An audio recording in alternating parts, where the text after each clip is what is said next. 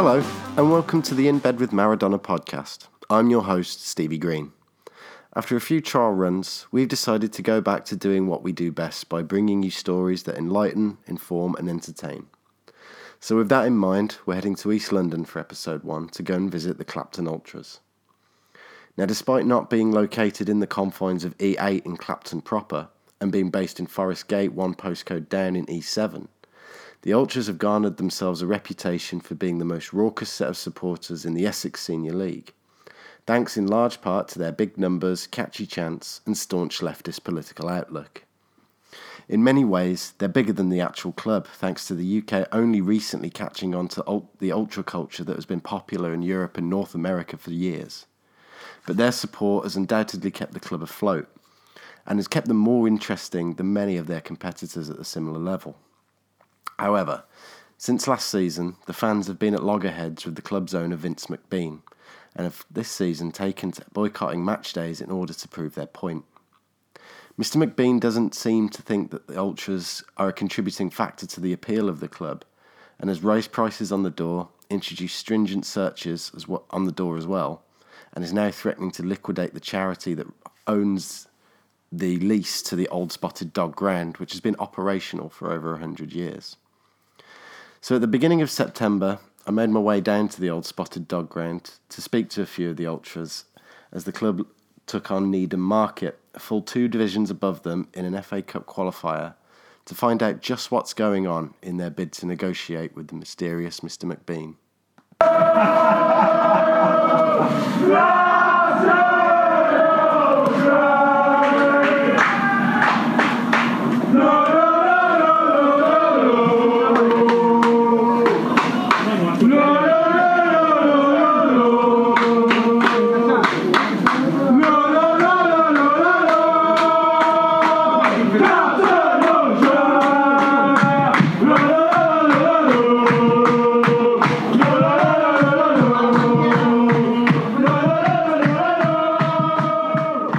Now usually, as you're walking up the Disraeli Road towards the stadium, you can hear that sound a mile off.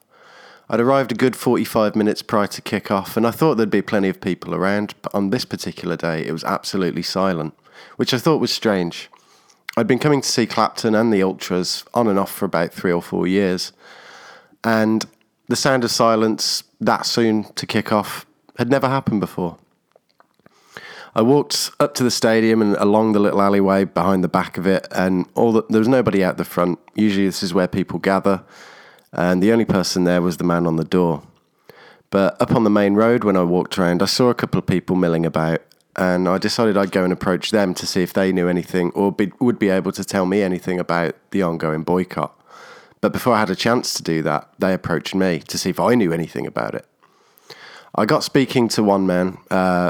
I didn't catch his name, and I didn't particularly take any names because I thought with the ongoing legalities of everything involved in this particular case, I didn't think anybody would want to give me their name. But I spoke to a man who'd been going to the club for going to see the club for a lot longer than I had, also from the West Midlands like me, and this is what he had to say. Okay, so sometime in the middle of last season, Vince unilaterally and without any notice whatsoever just upped the entry price from £6 to £7 on the match day without an announcement before the match day, and introduced fairly heavy-handed door security that searched bags for cans that he didn't want us to take into the ground.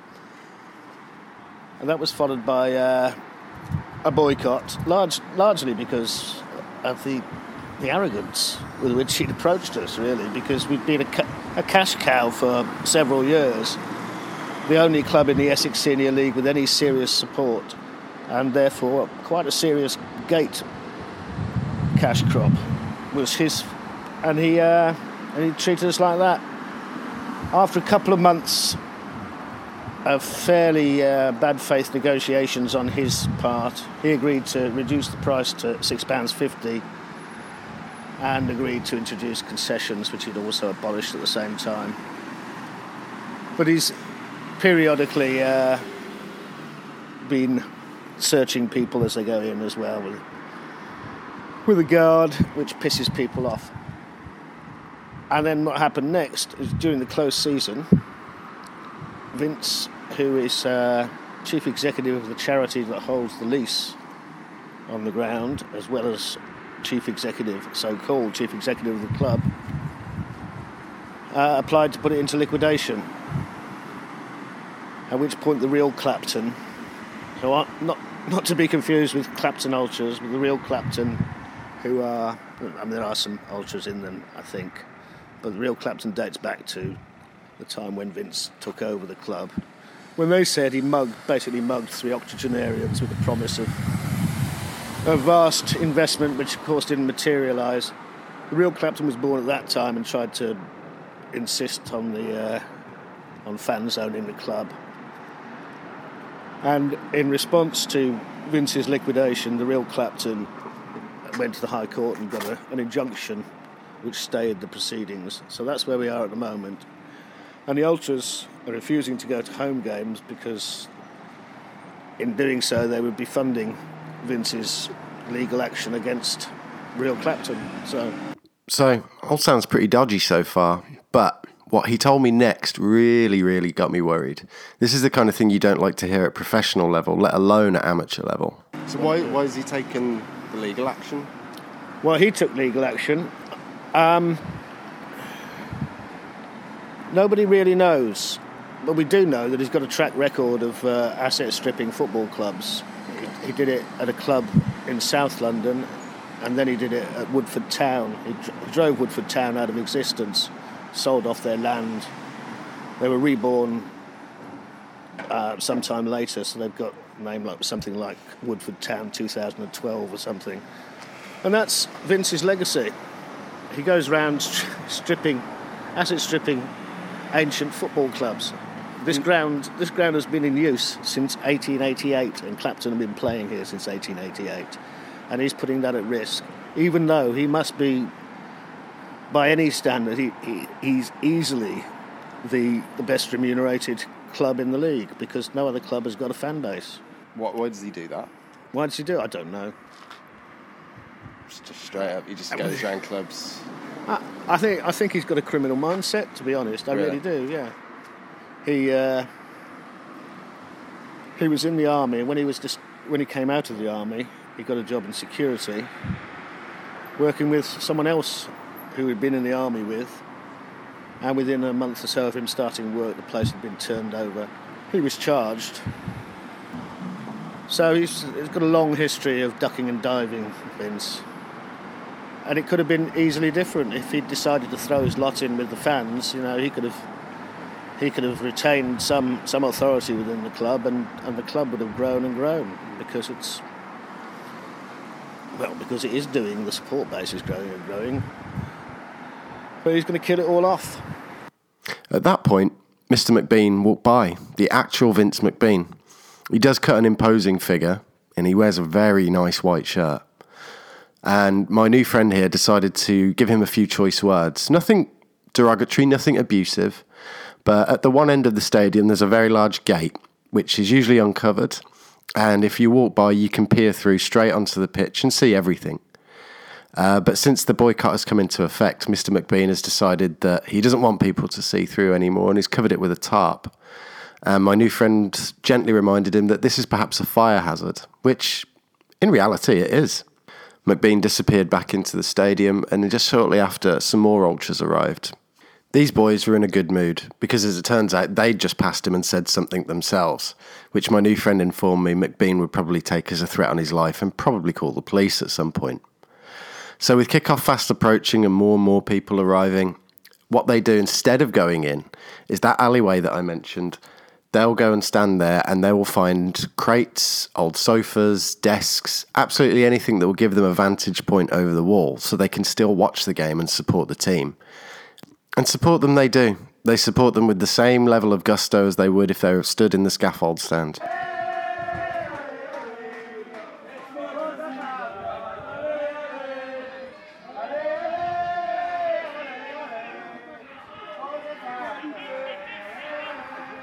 Now, as the first half wore on, the two-division space between the two teams wasn't really showing.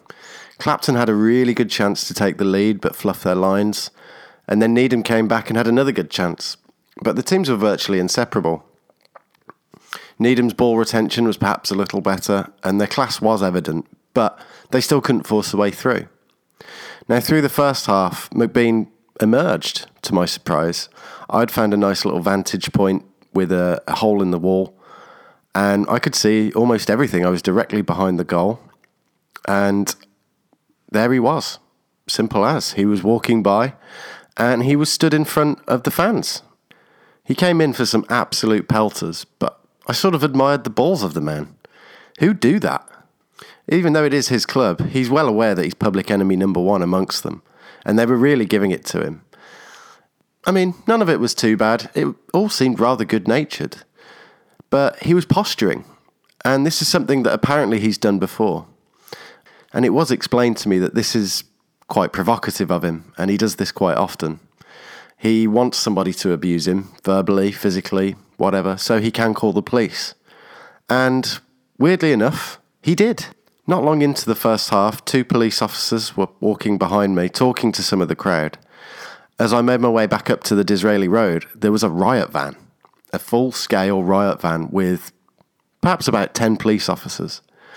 It turned out that they'd been called because, quote-unquote, a fight was about to break out. There really wasn't. It wasn't violent in the slightest, and some of the local residents were walking by and saying hello to everybody. This club is ingrained in the community, and everybody knows them. The atmosphere was good-natured, and the pelters that McBean had received were not abusive in the slightest.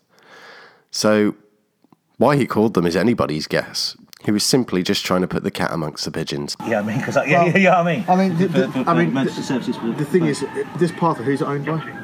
It's obviously owned by the council. Public, yeah. It's like, at the end of the day, if they fall and hurt themselves, it's down to them, isn't it? It's not down to you. Yeah, I know, but part of me feels that due. No.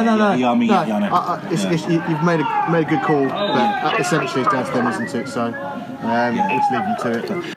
The 2 officers then stayed and watched most of the first half, and they seemed pretty pleased to be there.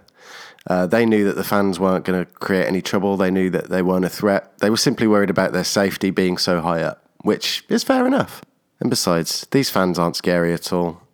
McBean had apparently made some rather outlandish claims on his personal blog, which is the actual Clapton website, saying that the Ultras had cost him a lot of money due to crowd trouble, and he'd even accused them of teaching a 6-year-old chant with a racist slur in it, which, if you know the Clapton Ultras, you'll know that they're the antithesis of that kind of behaviour.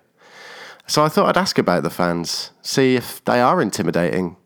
If you don't know them and you turn up at a Essex Senior League game and there's this bunch of fans there, I suppose they could be quite intimidating, but most of what they do is rather good-natured.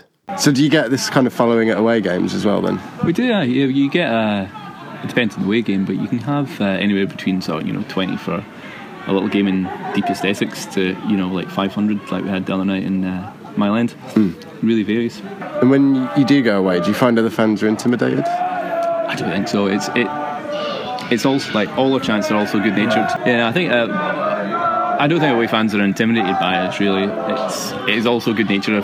Songs are also much, a lot of tongue-in-cheek. A lot of away chairmen and away fans are just surprised to have, this many people turn up at a game, buying pints and buying pies. During the second half, though, I was introduced to a man who seemed pretty deeply ingrained into everything that was going on. So I thought he'd be the man to talk to, and here he is taking over. There's Clapton Ultras have been around since 2012. It was a really small group of people that when we first started off. And in 2013, a number of people kind of said we would like to join the club. And at that stage, the guy who claims to be the owner said, the membership is closed for restructuring. Something we've never been able to find out what that means in the entire time since then, right? So, but over the time, we've just been going to the matches and we've been trying to build up the support and increase the numbers that have been coming and so on. And that's been huge fun. And then the issue about the membership has been kind of hanging around in the background, but also the issue about the way the clubs run and the state of the ground and all the rest of those sort of things. So it comes around to April this year, and we discover that because the charity that owns the ground, which is also controlled by the same guy, Vincent Bean, is under investigation by the Charity Commission because he hasn't filed any accounts for years and nobody knows where the money's gone. His account's been frozen. He's tried to pull a fast one by liquidating the charity and moving the assets to a new company, a new community interest company. And we just thought this can't happen. Because there's a real danger that if you liquidate the charity, that anything can happen to this. I mean, this is prime, middle of Forest Gate. The brewery could take it back. Anything can happen. Right? So there was an injunction that was sorted out preventing that liquidation from going ahead. So fast forward to the beginning of this season and the discussions that happened in the run-up to the start of the season, we just thought, we've been talking about how dissatisfied we are with the way this club's run. We are really, really pissed off about the fact that we've almost lost the ground. And that the ground is still under threat. That injunction still hasn't been resolved.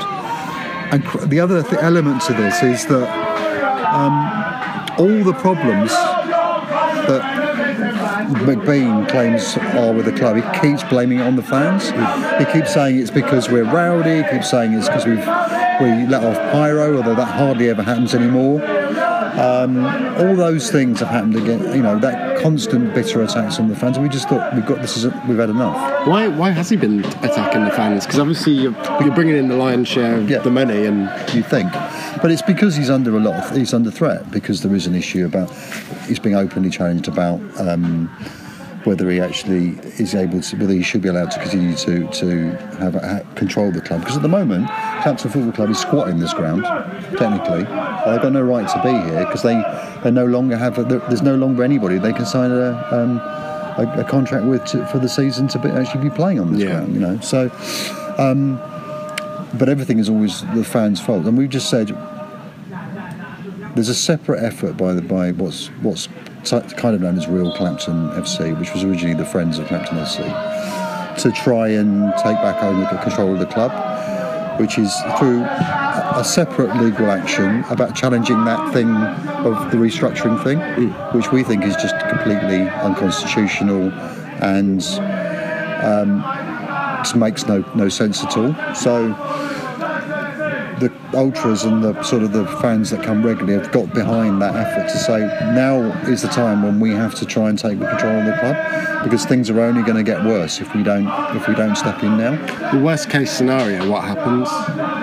Well, worst case scenario is that we don't have enough time to make sure that we secure this ground, and there is something. The fact that it's currently still under control of a liquidator means that there's some other decision that's out of our control gets made, that perhaps another club gets offered to run the ground. I mean, any one of 100 different things, or that they just lock the gates and they just say you can't, nobody can actually use this anymore, leaving our team without a home. When we're facing 175th anniversary next April, so it's that uncertainty and the fact that worse things could happen.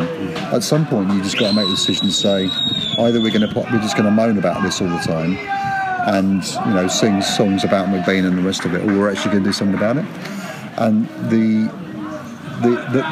decision was made to not go to home game, not to boycott in terms of doing a picket line and telling people not to go in, but just announcing that we're not going to go in, because lots of people come to these games because of the atmosphere that the ultras bring. They go for the experience of not only watching the football but just 400 mental idiots singing songs all the way through the ground, and they can still do that. We were at Tower Hamlets the other Friday, and it was brilliant. It's absolutely brilliant.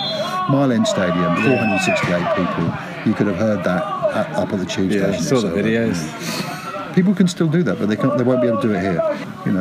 All the things, all the potential that's there. There's no way the FA are going to give money to a club that's running this shockingly scandalous financial mismanagement. Right? But if we ran it and we ran it on a solid ground, we could be getting grants in, we could be opening this up to the local community, we could be running women's football team here. There's all these things that people want to do, but all of it depends on us actually taking over. So is that all part of what you would do? And we've got this. I mean, to be honest, those things when you sit in a pub and say, what if?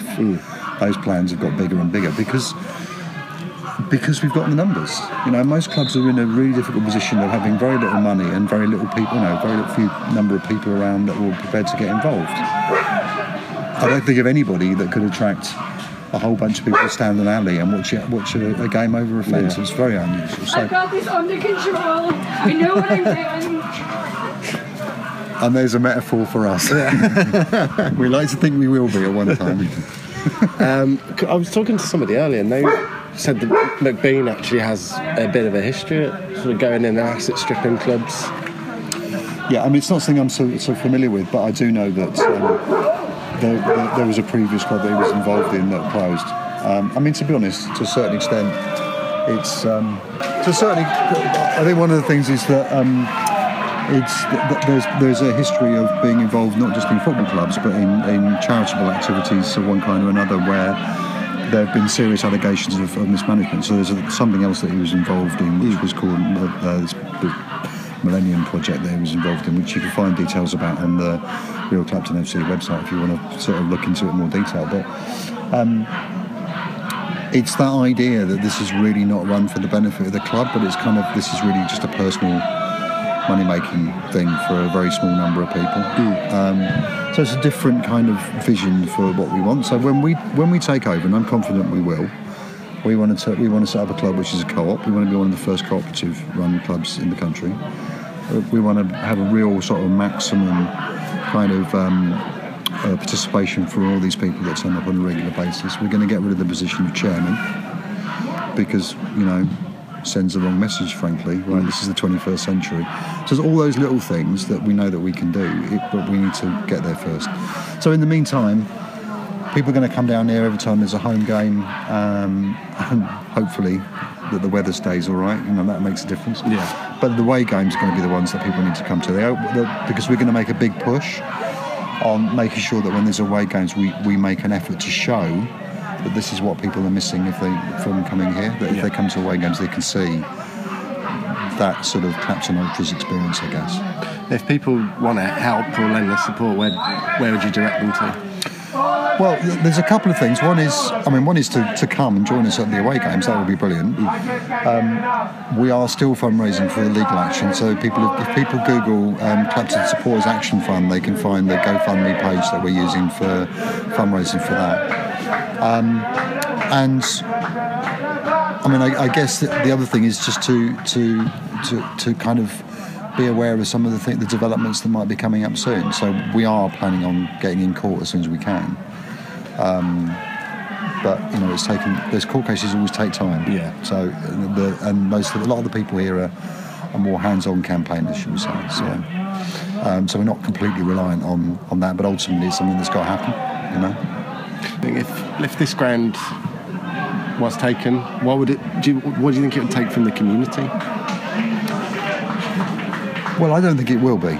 I think we'll succeed in hanging on to it. And actually, there was an effort that was done again by the fans to have this ground designated under the Localism Act as an asset of community value, and we convinced the council of the case for that. Right, so it makes it much more difficult for instance, for the people that the brewery that ultimately hold the freehold of this to be able to set it on for flats.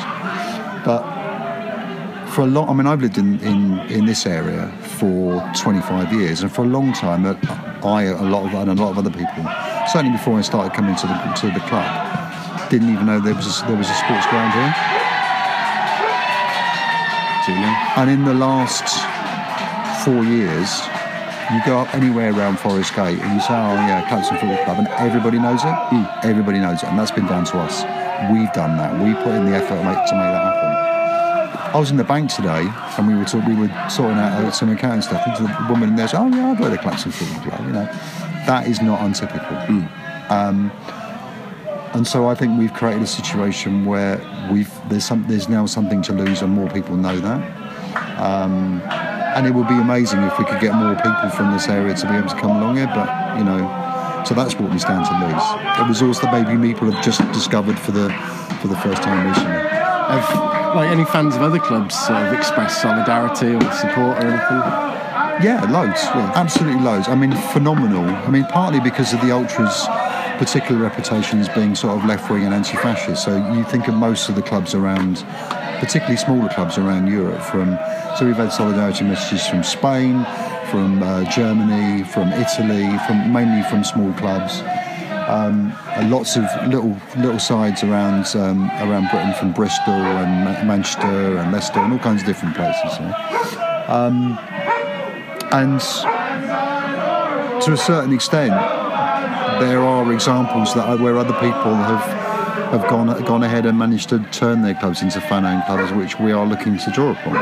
So and I think it's something which is going to become more common. I think more and more people are going to. Well, two things. I think more people are becoming disillusioned with Premier League football. Right? I'm a West Ham fan. I can't afford to go to. I can't afford a season ticket. Even despite the fact it's cheaper now up at London Stadium, but there's no fucking atmosphere there at all. Right? But other people are in the same boat. That this is really expensive, and they want to be something where it's closer to the play, where you can enjoy yourself. You can have a pint. You can, There's not massive numbers of stewards.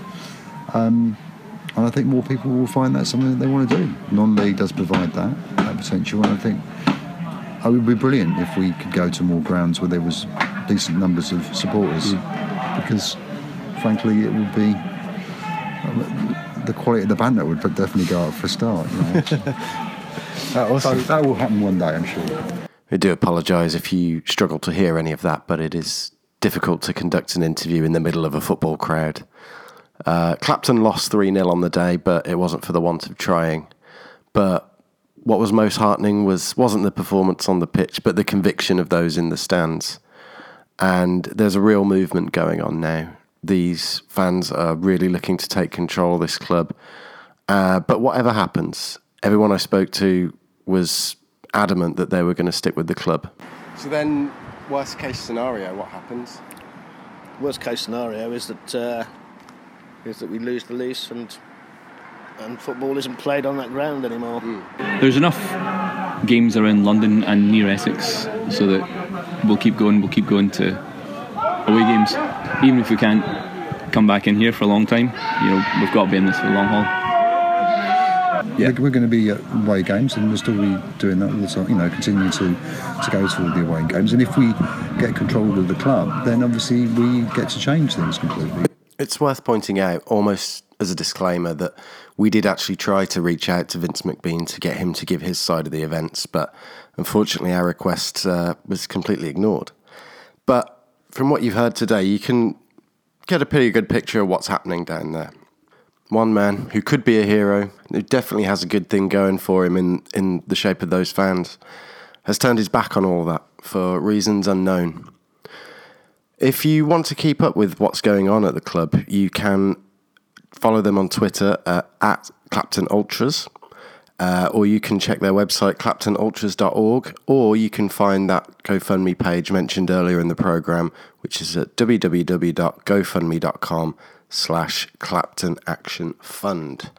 Well, thank you for joining us for the very first documentary episode of In Bed with Maradona. We really hope you've enjoyed it, and look out next month for episode 2. Thank you.